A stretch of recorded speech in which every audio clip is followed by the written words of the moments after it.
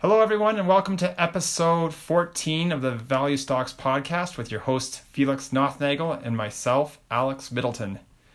Today is November 20th, 2019, and we're going to talk about all the stocks that we had discussed from episodes 1 to 10. We're going to revisit them and talk about our feelings towards them and any other thoughts as we take a look where the stock price has gone. And it's going to be fairly informal. Anyways, any thoughts from you, Felix?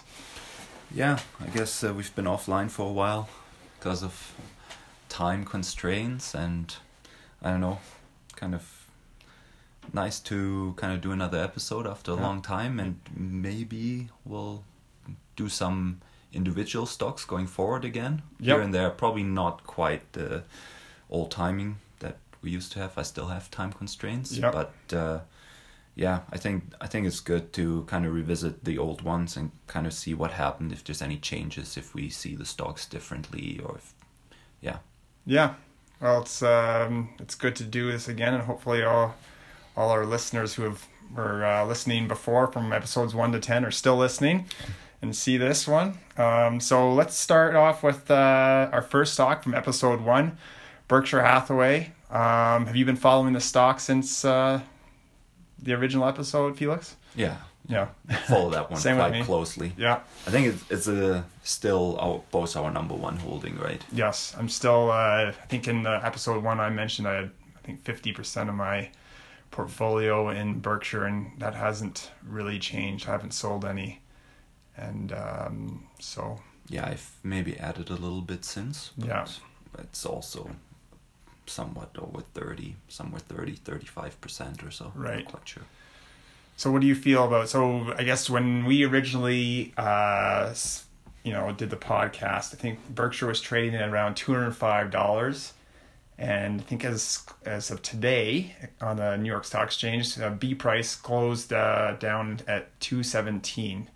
I think it was as high as $221, $222 earlier last week, maybe.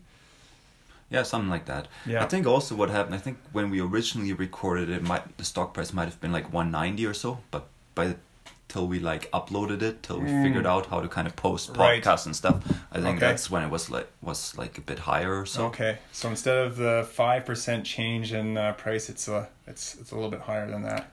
Yeah, but it's maybe added 10% over the last year and a half or so, I think. But I mean, that can fluctuate.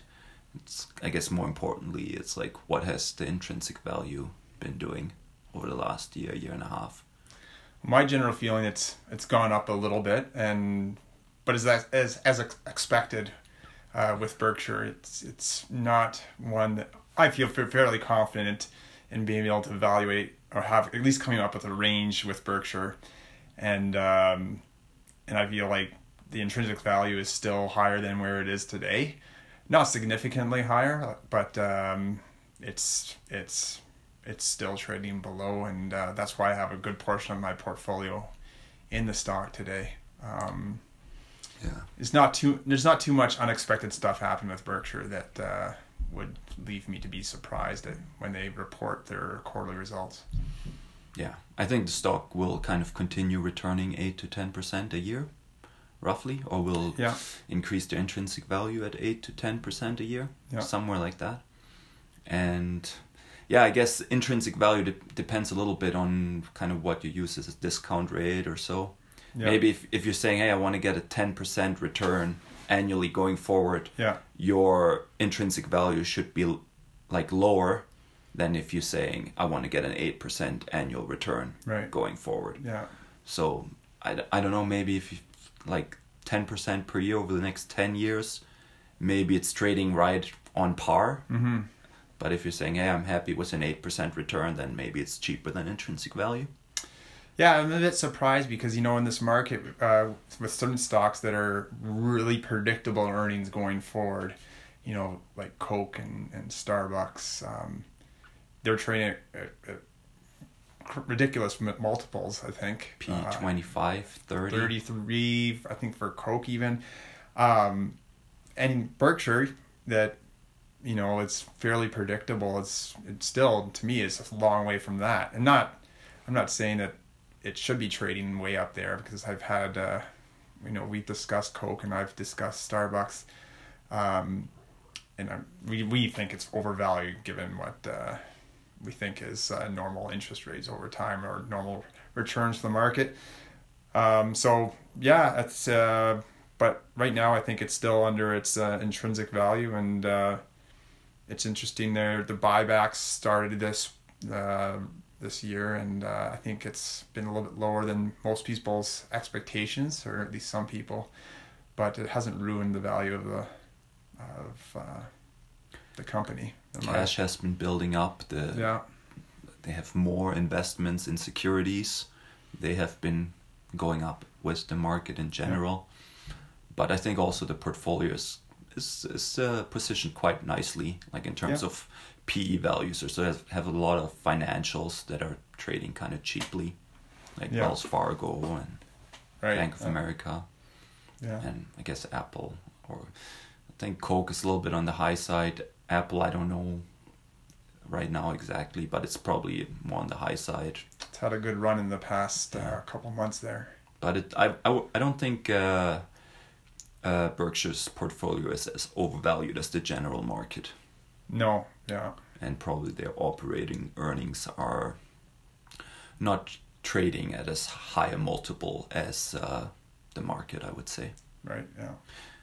So when I looked at kind of the last trailing 12 months operating earnings, that's like not including insurance earnings and kind of dividends they receive, I get about 20 billion a year, roughly. Just operating earnings. Like BNSF, the Mid-American Energy, and all their manufacturing, etc. You're roughly at 20 billion.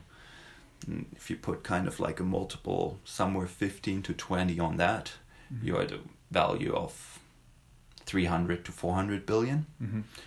And then if you say, okay, all their cash and all their security holdings, if you kind of value that on par, that's another 350 billion or so right now. Mm-hmm. So then you're at 650, 700 billion value. Yeah. Understand that I'm double counting or that I'm not discounting kind of the float that they're holding. Some people say it's a liability, but I'm also not including earnings from their insurance kind of their underwriting. Yeah. So it kind of balances out. And you also have the float growing generally, or that's what happened over the last however long they've been in insurance. So I think that's creating value as well. So I think the best way to value Berkshire now is just the way that Buffett probably outlined it in his last annual report. And it's a pretty straightforward calculation if you look at it. Yeah. You can come up with a range of the various forests that he grows. Forest grows or something, that's what he used. So I think even when I've done that exercise, it's above where it is today. And But then there's different ways of getting there, right? Do you calculate... Hey, BNSF, they have a little bit less revenue than other railroads. Like skip my brain right now. Do you compare it kind of like what is that valued in the market, or do you give it a discounted their earnings, discounted cash flow, or do you put a P multiple on it? So there's still different ways of. Well, you start breaking it down, it becomes a lot more complicated. But like if you start breaking down the groves and start looking at the individual companies within those groves, it becomes a lot more complicated, I think. And then you can do it.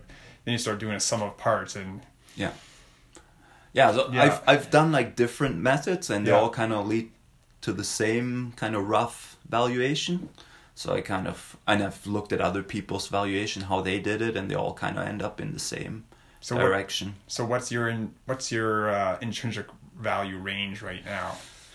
Yeah. If you can recall last time you did a valuation. You know what? I think at the current market cap, roughly, it'll probably return 10% or so annual. Yeah. And then it's kind of, okay, if you want to get a 10% return, then the intrinsic value is the current market cap. If you say, hey, 8% return, or if you compare it against what other things trade in the market, then maybe the intrinsic value is higher. Or, yeah. So maybe I'm expecting somewhere like a 10% annual return over the next 10 years. But it might be 8%. It's kind of...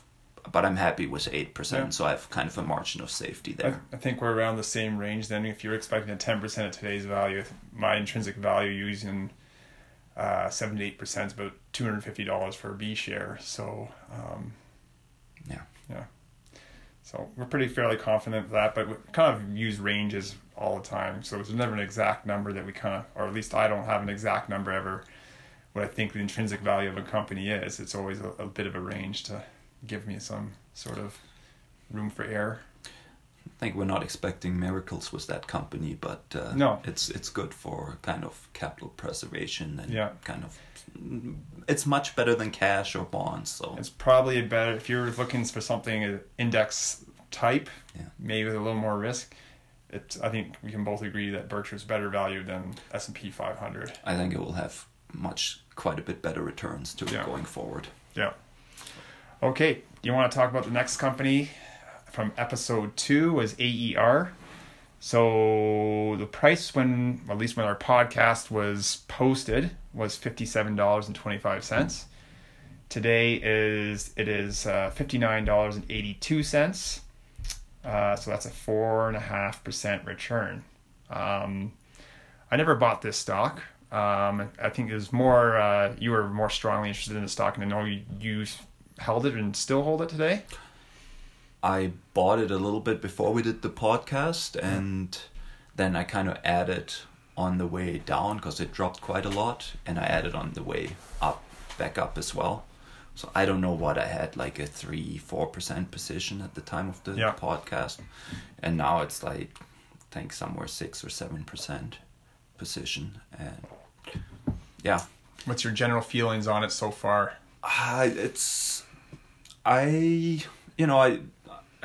did more reading on it and kind of some annual reports further back, and especially I did more kind of earnings calls that I listened to and transcripts that I read. Yeah. And I like it better than I liked it when we did the podcast. It still has the same risks and issues, but I have a bit more appreciation of their CEO. Like one of the things that I really liked, and I mean there's many examples where he says things like that, but one of the analysts asked him, is there anything that potentially out there that you have any acquisitions or so?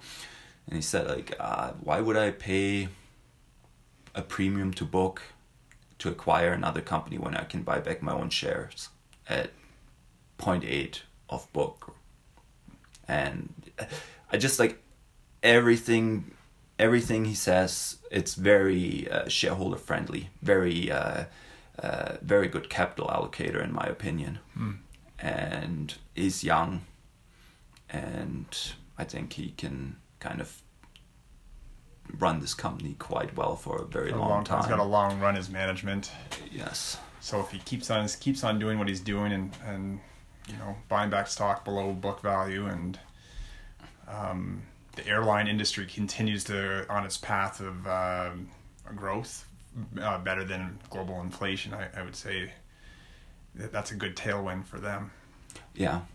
So I also feel like a little bit like the risks, I feel better about them. They're still there, but I feel quite comfortable, and I might increase my position further. The risks, I think, what I call, at least the risks I associated with AerCap was kind of like the cyclicality, maybe the downside risk of like if a recession were to happen in the future, you could see the stock plummet regardless of, whether it's a good value today or not.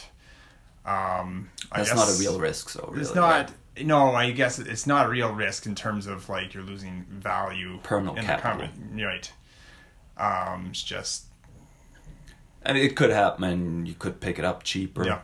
But it might also not happen, and this company might continue to compound at 12, 13, 14%. Yeah, and I thought a little bit more about kind of valuation, and when you look at it, it's kind of their return on equity is roughly 12%.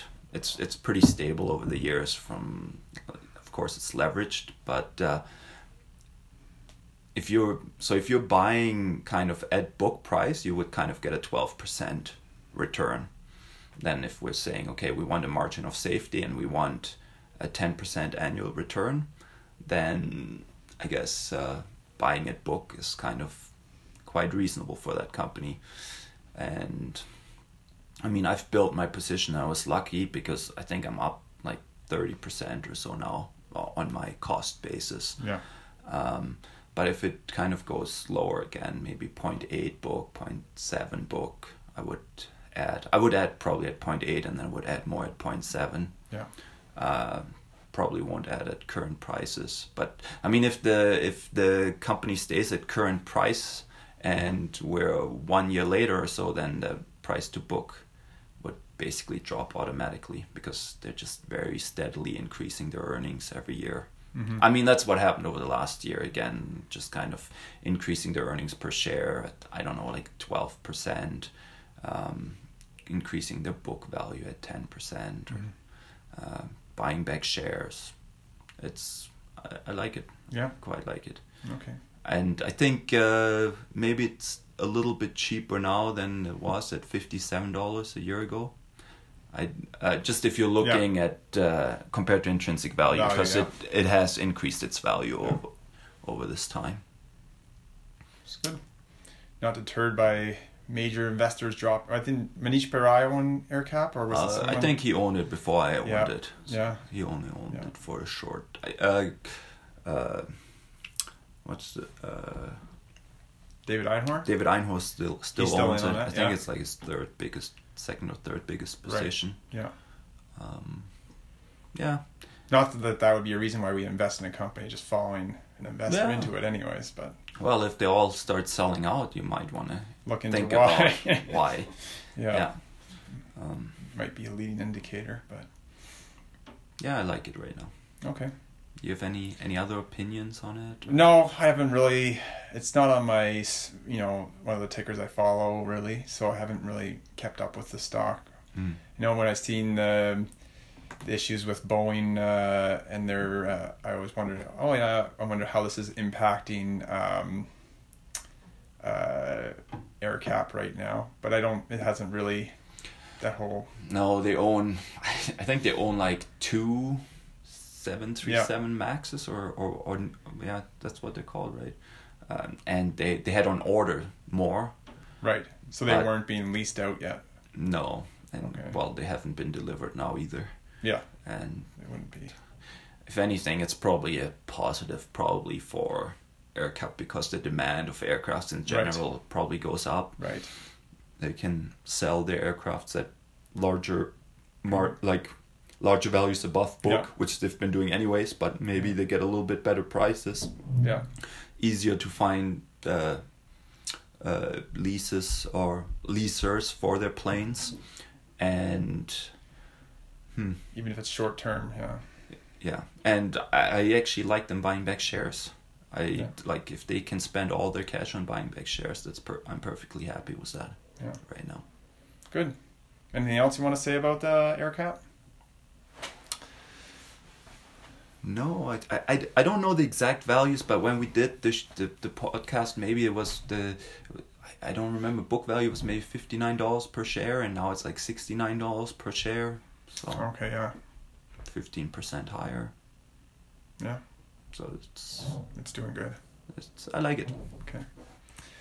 All right, moved on to I guess our episode 3 where we did ADS. What's the acronym for that? Data system. Auto. No, it's not auto. That's okay. Anyways, Alliance Data Systems, right? And this is so when we discussed it, or at least when our podcast was posted, it was $228, and I think it was even as high as $300 that year. Well, that's why we looked at it, right? Yeah, because it dropped down from like $300. And Alan Meacham was an investor in it, which But he bought it at like 200 or so. Did he? Yeah. Okay. So anyways, now it's at $101 as of close today, down 55%. And there's been a few things that have changed with the company. They've sold their marketing division, Epsilon. They got rid of that, especially even when they said it was a strategic part of their business and how they were different than the rest of their credit card, private label credit card issuers. And then I think they've had a few changes in leadership at the company too. Yeah, I think right around when we had the podcast, I think the CEO stepped down, and I think it was a temporary CEO came in, and I think in February of this year they found a full-time permanent CEO. Yeah, I'm not 100% sure if it was supposed to be temporary or not, but I think that's what it was. So have you kept track of this company over the time? Not really. Yeah. I mean, you listen a little bit to the news and kind of follow the stock price, and I read a few people's investment reports on it, but I didn't look at it myself much. I think our intrinsic value estimate was in the 170 range. Yeah. Someone messaged us and or at like 140 or so. Hey, now you can. Are you interested in buying this one? Because that's roughly, I think, what we mentioned, kind of where it might get interesting. Yeah. And I guess we both still weren't interested. Not enough to look right back into it, but I guess like some confidence. You know, I think we mentioned in the original podcast and episode that about Epsilon and kind of questioning. It really gives them a competitive advantage the way that they're acting, and sure enough, now they're selling it. Kind of makes me laugh a little bit. Yeah, now if you reflect on it, and you're like, okay, well, all these years they were saying that they were different. Like, what else? Yeah. And then the thing that we also mentioned was like their adjusted EBITDA that they're always reporting, which was significantly different than their actual earnings, and they're still doing that. They're still doing It's like double what GAAP earnings are, and it's I never really felt comfortable with it, and I think it was you just have a bad feeling about a CEO being overly promotional, being super aggressive on their earnings, and how they account for non-GAAP earnings, and overly promotional. The Epsilon stuff just didn't sit right. And then you have, on top of that, you have kind of, the credit card is probably kind of subprime. If you compare it to like housing mortgages or so. I don't feel they kind of have quite the same quality of debt holders than maybe, I don't know, Visa, MasterCard. Maybe they do. I don't feel as comfortable about that. Mm-hmm. And then you're talking about the, I don't know, what are we, 11, 12 year bull market? No, 10. What, 2009 was the beginning, or the end. So 11. Yeah. Yeah. All that adding up, it's just, I guess you just got kind of a bad feeling a little bit about the company, and I wouldn't be surprised if it popped up, like, depending on how things go over the next year. I mean, it could easily just pop back up very quickly to 200. Yeah, but I mean, that's not what you invest on. You invest on fundamentals, obviously, and I mean, I haven't looked at the financials, and maybe we should be if we're talking about the stock, but I mean, they're probably. They might be like cheaper valued now than Synchrony, kind of on a. Right. I don't know. It might be worth taking a look again. You know, not a full blown analysis again, but just to really check up on it. And then, do you really feel comfortable with that company? Well, that's what I mean. After I looked at the numbers, then I asked myself that if it's a big enough margin of error or a buffer in the price to swallow it, but. It could be risky, given that they loan money out to, like you said, subprime or lower credit individuals.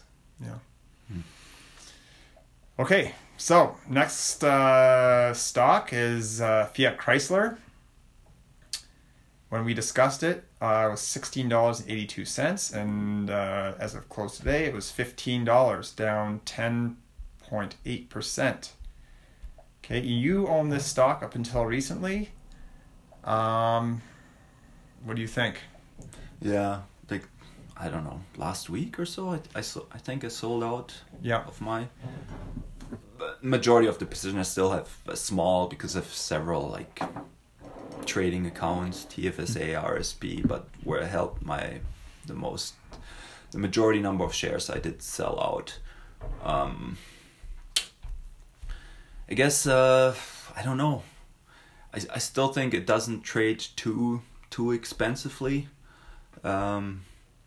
It paid so far about 10% in dividend. Yeah. Like, I don't know how much was regular, maybe 3% or so, and then they had a special dividend after they had the Magneti Marelli sell. So I actually was up a little bit or so. Now you'll probably break even from that price when we set it.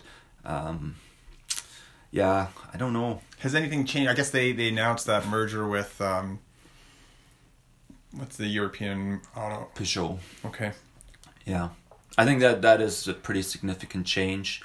Yeah. I think that it's going to be a 50-50 merger with Peugeot being able to spin out some stuff before, and I think Fiat Chrysler shareholders being paid $5 billion, and then it's a 50-50 merger. I think Fiat Chrysler gives up a little bit more in that deal than Peugeot. Yeah.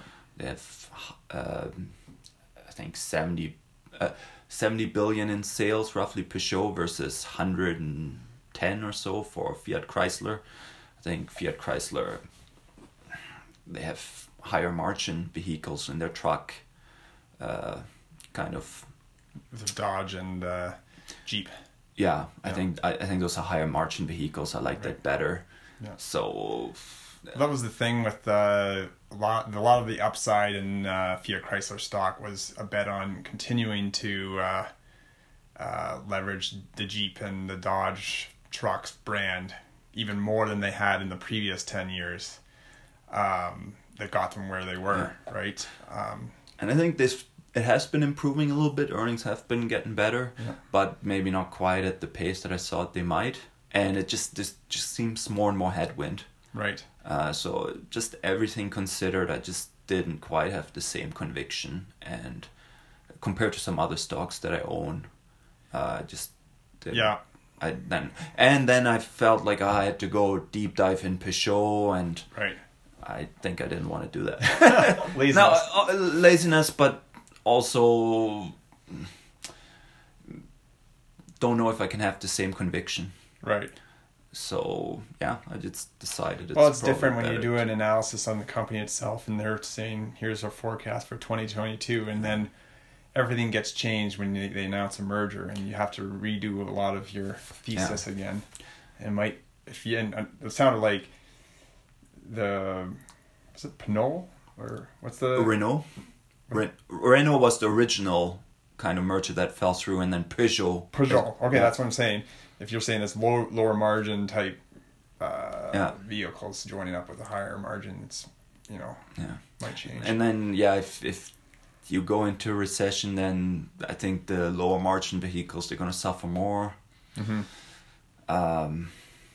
So it's a few things, I think, that all kind of added up where I just decided to, right, I guess, sell out. I'm not sure. Did you move that money to anything else? Not yet. Yeah. I have some plans, and I invested bought some Tandy stock before, and that kind of lowered my cash balance. So that for our listeners, that's Tandy Leather, TLF, I think. Yeah. So I bought some of that, and then I sold to bring my cash levels back up, and I might add more into TLF. I think I will. We'll see. Okay. Next stock is Coke. when we first discussed it, it was $45, and it's up to $53 now, 18%. Plus dividend. Plus dividend, yep. 3% dividend maybe yield. Yeah, around there. Yeah. I think when we first discussed it, we thought it was significantly overvalued, and I think I did a quick look before we started recording here today, and I think it's even more overvalued now. So, I mean, I still wouldn't buy this stock today. I mean, good company, but really high price stock. Yeah, I think it's trading at a P of like 28 or so. It's right around. It's like 30. Okay. And for a company that, I mean, they have good cash flow and everything, but it's when you really look at the price you're paying and the market cap, it's high in the sky. I guess you could say, hey, we were wrong on the stock, but I wouldn't say so. I think a lot of it had to do with multiple expansion. Yeah. Like the majority of your 20% return comes from a multiple expansion, not from the underlying business. Yeah. I think improving part of that, right, is coming from the underlying business, but I wouldn't bet on the PE going to 35, 40. Like it might. So, the stock might be 20, 30% higher 1 year from now. If you're going to make a bet of it going to a higher multiple or retracting to a more normal multiple, I'd say it's highly more likely to retract than expand. Yeah. And maybe and then there's the percentage that it would stay the same, whatever, but I think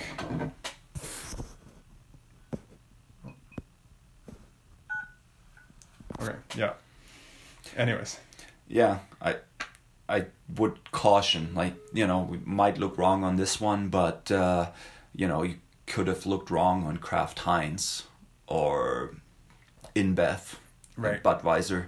Like they kind of had a good run up to high multiples, and all of a sudden, I mean, it can come crashing down. And even FedEx as well. Like that was really high up there. It was close to $300 per share, and now it's at $140. So, and these are all blue chip companies. These are blue chip, and what people would consider very predictable companies that had really high P's at one point. So, I think when I wrote an article about McDonald's, and I thought that was highly overvalued as well, and then it went up to even higher, and it's come down since then. But these stocks you can lose a lot of value if you're not careful.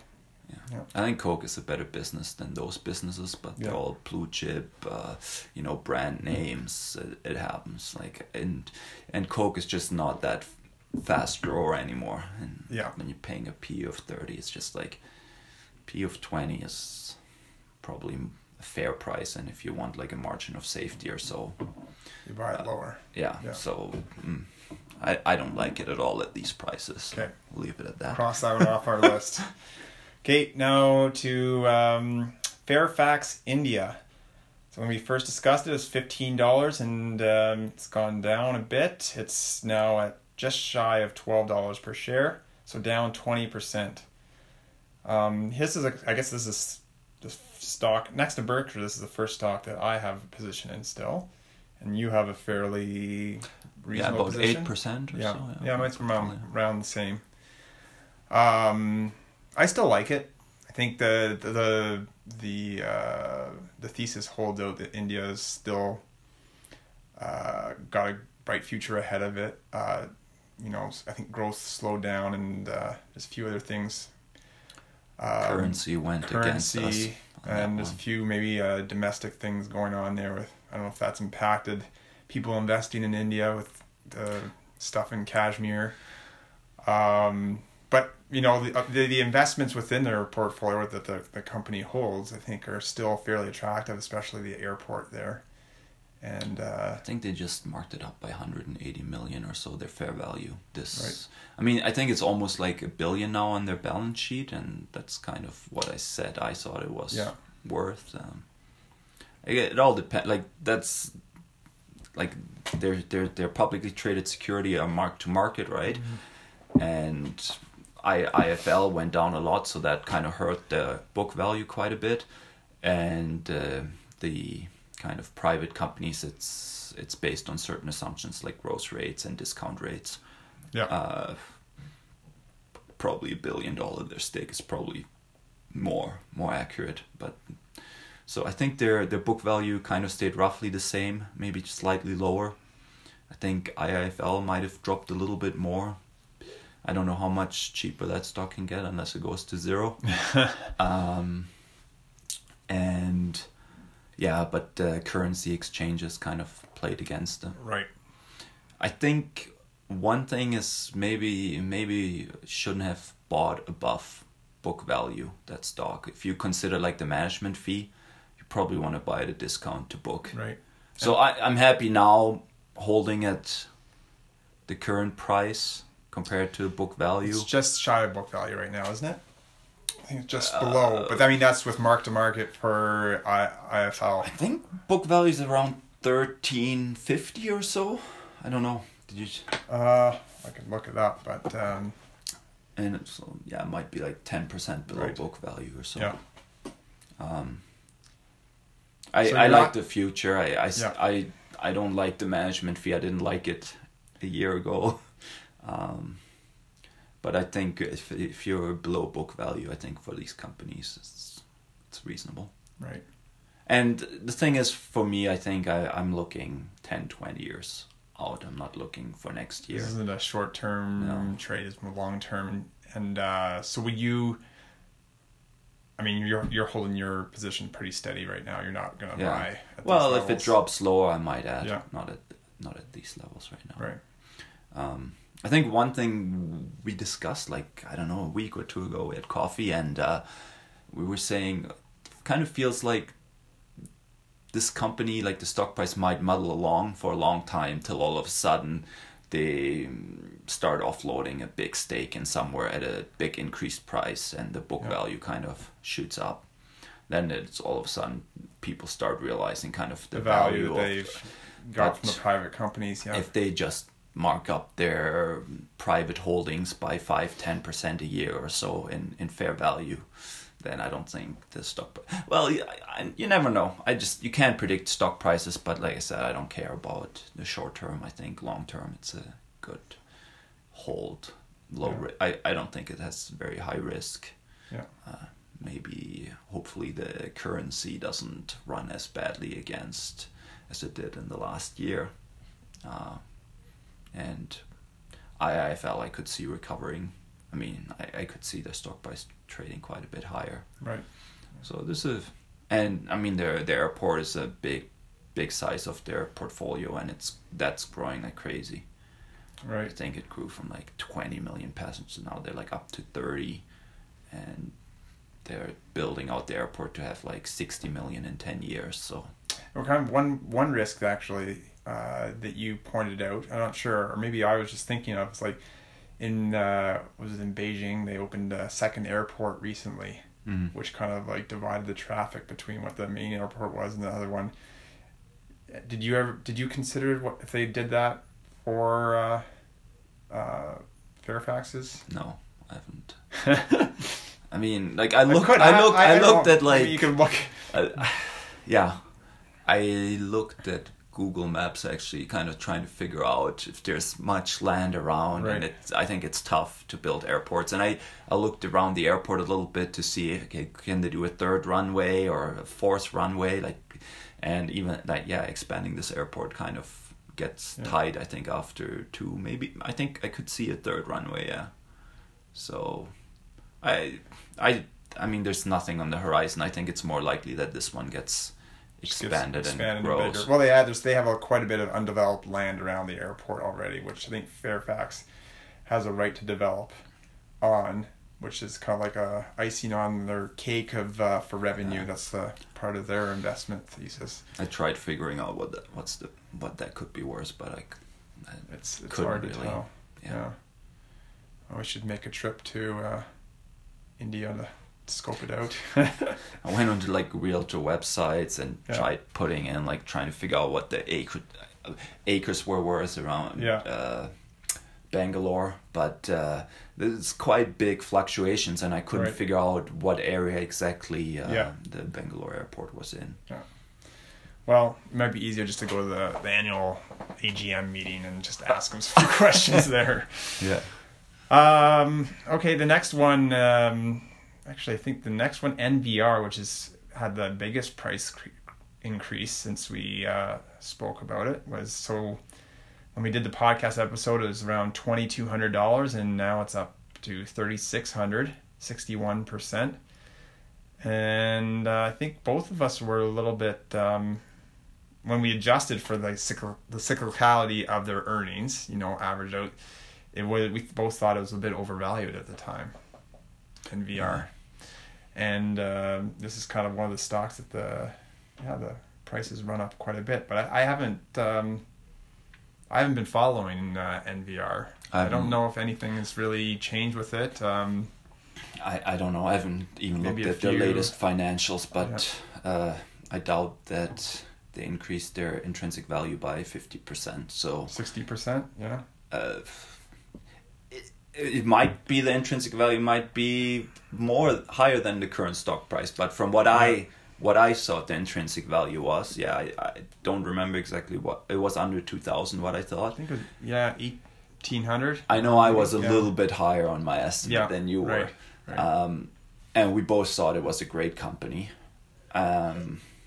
But did it run ahead of itself? Maybe, probably. It's just like, for me, I'm not going to spend more time on it. If I think it's overvalued at a certain price, I'm not going to get more interested when it's 50% when it starts higher rising and in a year. Looking at it again. Yeah. So I'd be more interested if it dropped from where. Well, it's in we discussed the probability that the intrinsic value increased that much, that quickly, based off some fundamentals of the business, is very unlikely. So it doesn't make sense for us to spend a lot of time. Any time. Like, I didn't spend any time on it. Yes. Okay. So it is what it is, and but it's a great company. It is. No, they're one of the better companies in their industry out there, right? When we I think it's the leader. I think it's the best. Yeah. So if it did drop a lot, though, we would probably be very interested again. Yeah. Next one, C-SPAN.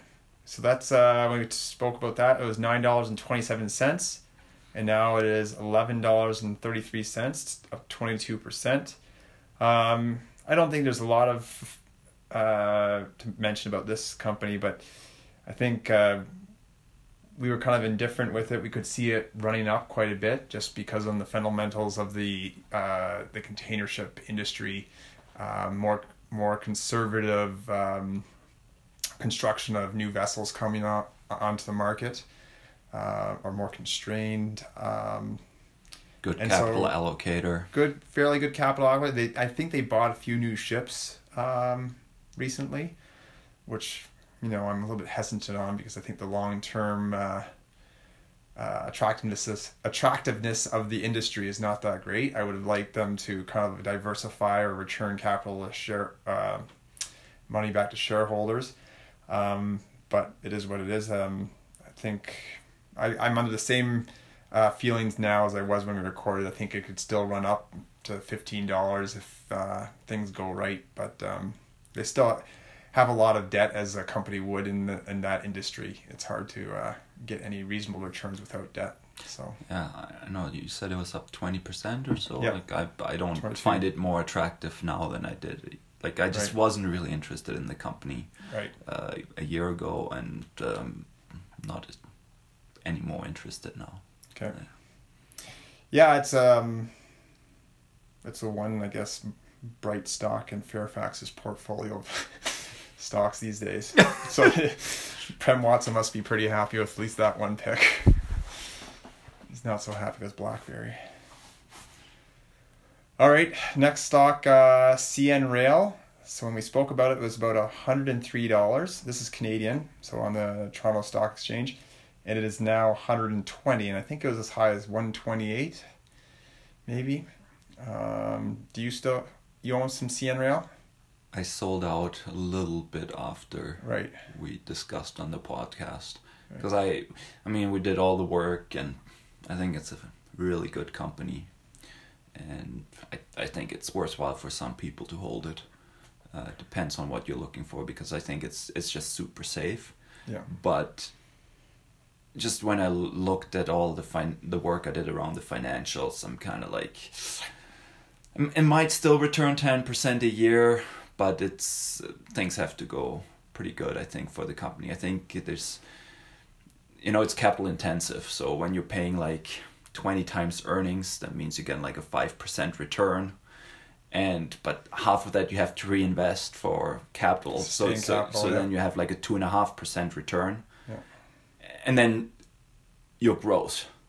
So depends on what your growth is, right? Like 5%. So if they can grow 5% a year, I could see it, maybe 4% or so. Then you're 6, 7.5, and then if they kind of lever up, you might be able to push that up a little bit more, your return. But it's hard to see a much better outcome than 10%. Yeah, and it's kind of easier to see a lower outcome. But I think most likely it will be between 8 and 10%, and I think it's super safe. And would I own this over bonds or over like government bonds, cash or so? It depends a little bit on your situation. But if you're like, I want safe investments. I'm 20, 30, 40 years old, and I'm retiring in 20, 30 years. I think it's a really good stock, but it just didn't quite match my return expectations. Yeah, I think for me it was significantly overvalued. I still own some shares that I can't remember what account they're sitting in, but it's a really good company, very predictable future in my mind. It's going to be extremely difficult to replace its service at least at its costs per ton offering, even with all the different technologies that people are coming up with, so I think it's gonna be around a long time, predictable, but overpriced right now, and it might come down, and during a recession it might be a good opportunity to come in, but at that time there might be a lot of other more attractive opportunities as well. How much is it up since we discussed it? 15%. It did better than the rest of my portfolio, so good timing on the sale, of course. Well, that's it. I mean, that's the funny thing. It's like people always talk about value underperforming and growth outperforming right now, and you see a lot of the stocks that have gone up a lot. It's just, in our opinion, they've gone from overvalued to even more overvalued in a lot of cases. What do you think railroads should trade at? Like maybe more like P of 15 or? I think it closer to 18, but that's based off of their owners' earnings, right? Not their actual earnings that they're reporting. So that's another thing, right? So then you're much lower, like that's a lot P lower. of 13 or something like. I don't know the exact math. It's always going to be the owner's earnings are always lower than the actual reported earnings. Yeah. So at least in a heavy, like a very asset heavy business like that. Capital intensive, right? Yeah.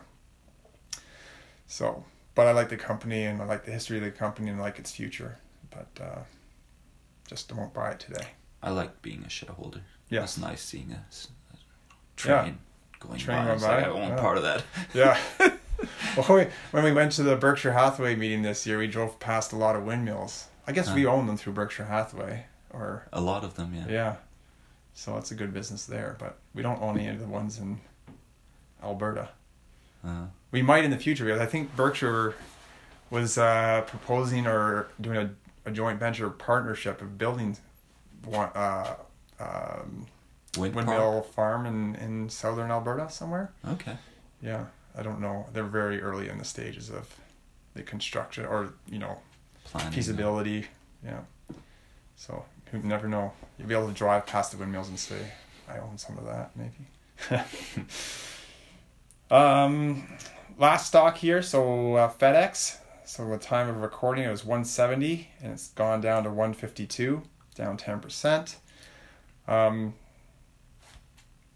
Any thoughts? It hasn't really changed much. It was as high as $300, went down, I think mostly because of their outlook and their forecasts have been lowered. on earnings. Maybe a little bit of the threat of competition from Amazon is holding it down a bit. I still don't see Amazon being a huge competitor in the near future with FedEx. It might be a decent buy at today's levels, but it's not a great buy. Yeah, I wasn't super excited about it when we did the podcast, so like 10% lower price or so, yeah. I'm not much more interested. So I didn't look at that stock. I've been spending my time on some other stocks, and yeah, I think it's a good business. I don't know, I think their business model is under bigger threat than CN Rail, for example. For sure, yeah. So in my opinion, you would need to expect a higher return than CN Rail. Yeah. If I would expect, like at current price levels, an 8 to 10% return, which I don't know, I haven't looked at it in a long time, then I would much rather own CN Rail. Okay, yeah. No, that makes sense, yeah. I think it still should be, just the economic threat. I think their earnings, or just totally say this, have been impacted by the trade wars. But it's kind of funny because it hasn't really impacted C-SPAN at all. Yeah. So I don't really know. Yeah, there could be a reason for it. I just can't think of it on the spot right now. I think Amazon's definitely... But wherever Amazon has like gone into and made announcement, like stock prices have tumbled like 30, 40, 50%. Right. I don't remember exactly, but I think like groceries or so, when they acquired Whole Foods or so, I think Kroger so was down like 30%. Has it recovered? I haven't looked at it. Just not interested. The same with like McKesson when they were going to get involved with the distribution and warehousing of prescription drugs. McKesson went down to like 120 maybe 125. It was under 100 even. Yeah, I think Christmas last year. No, yeah. Down to under 100. Just like 96 or something. Really? I think it's 150 today. Mm-hmm. But I don't even think, has Amazon even made any progress in yeah. That wasn't the only thing with McKesson. There was also the whole like opioid crisis and the lawsuits, and I think they started to settle out. So McKesson was probably a good buy, like $100 a share. Yeah. So might still be kind of cheap right now, actually. Because it was as high as, I think it was over 200 at one point. Yeah. Okay. Any other thoughts about that one, FedEx? No. Okay. Well, that was our last stock on our list of our episodes there. I guess we'll finish off. Just, are there any other stocks you're looking at right now, or anything you want to, topics have been on your mind investment wise? I mean, the last two that I kind of looked at a little bit was probably mostly like you kind of brought Tandy Leather Factory. Right. Yeah. That's kind of interesting right now. And then today you showed, what was it? MSC? MSC. There's a bunch of MRO. Ticker was MSM, right? And then so in that group would be like Grainger and Fastenal. Yeah. So, and they're trading at much higher multiples. Yeah. So and then that was kind of interesting to break that down. All those companies. You did a really good job on those financial summaries. Like I really liked. If anybody wants to see them out there, I'd be happy to email them to you.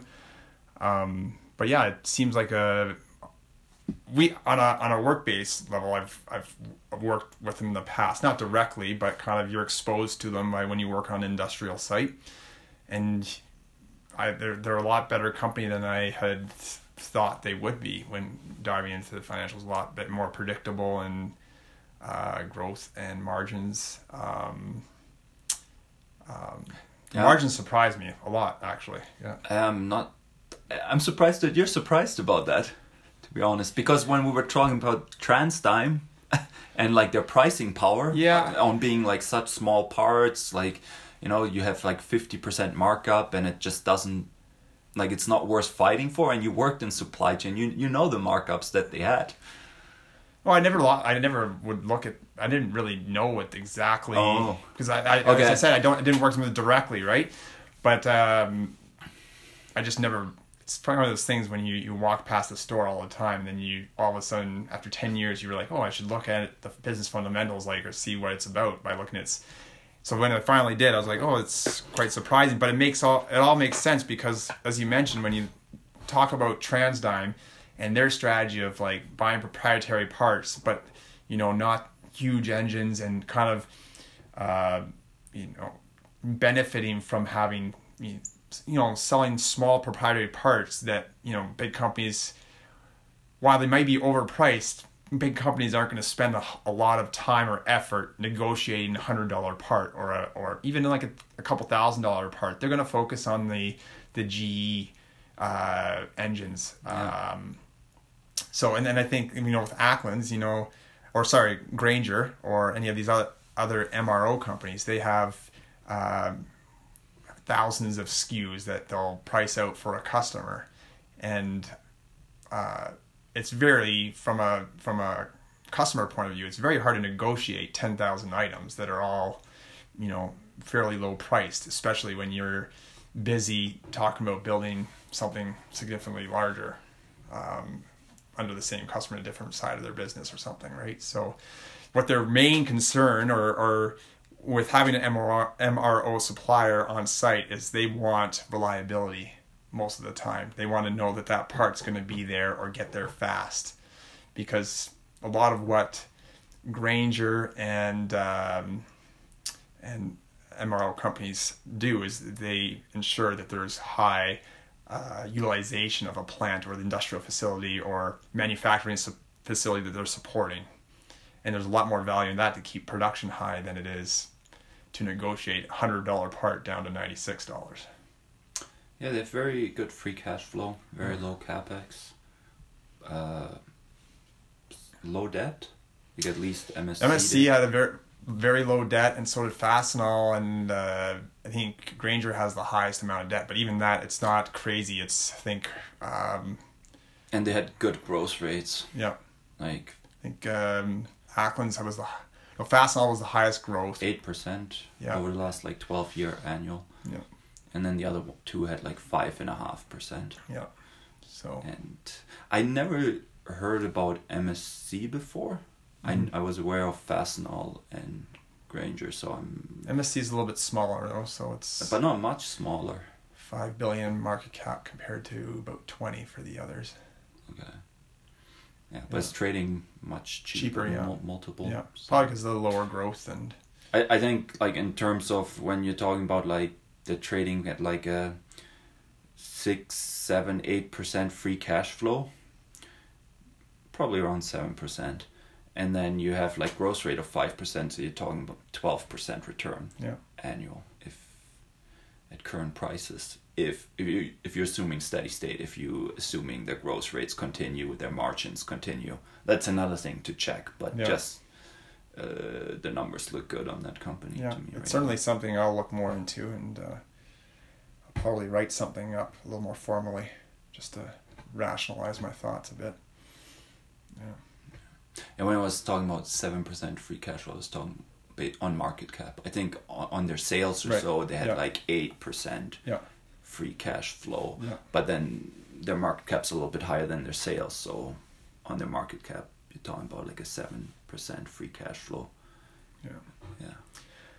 Another advantage to the business I just was thinking of is it's once they get in to a facility and they set themselves up, they get all the inventory in, it's really hard to move them out, because it is a disruption to the business when you switch out MRO suppliers. It's a lot of work, just from so there is a moat there. And then I guess then another discussion point is would Amazon ever compete in this space too? I'm sure if they decided to, they could do a good job. It's just whether they want to or not and get into that business, because I think there's a lot more hand holding in the MRO business with the customer than Amazon is used to. So. Yeah, seems like a business they could do. quite well potentially. That's the one thing for me. It's the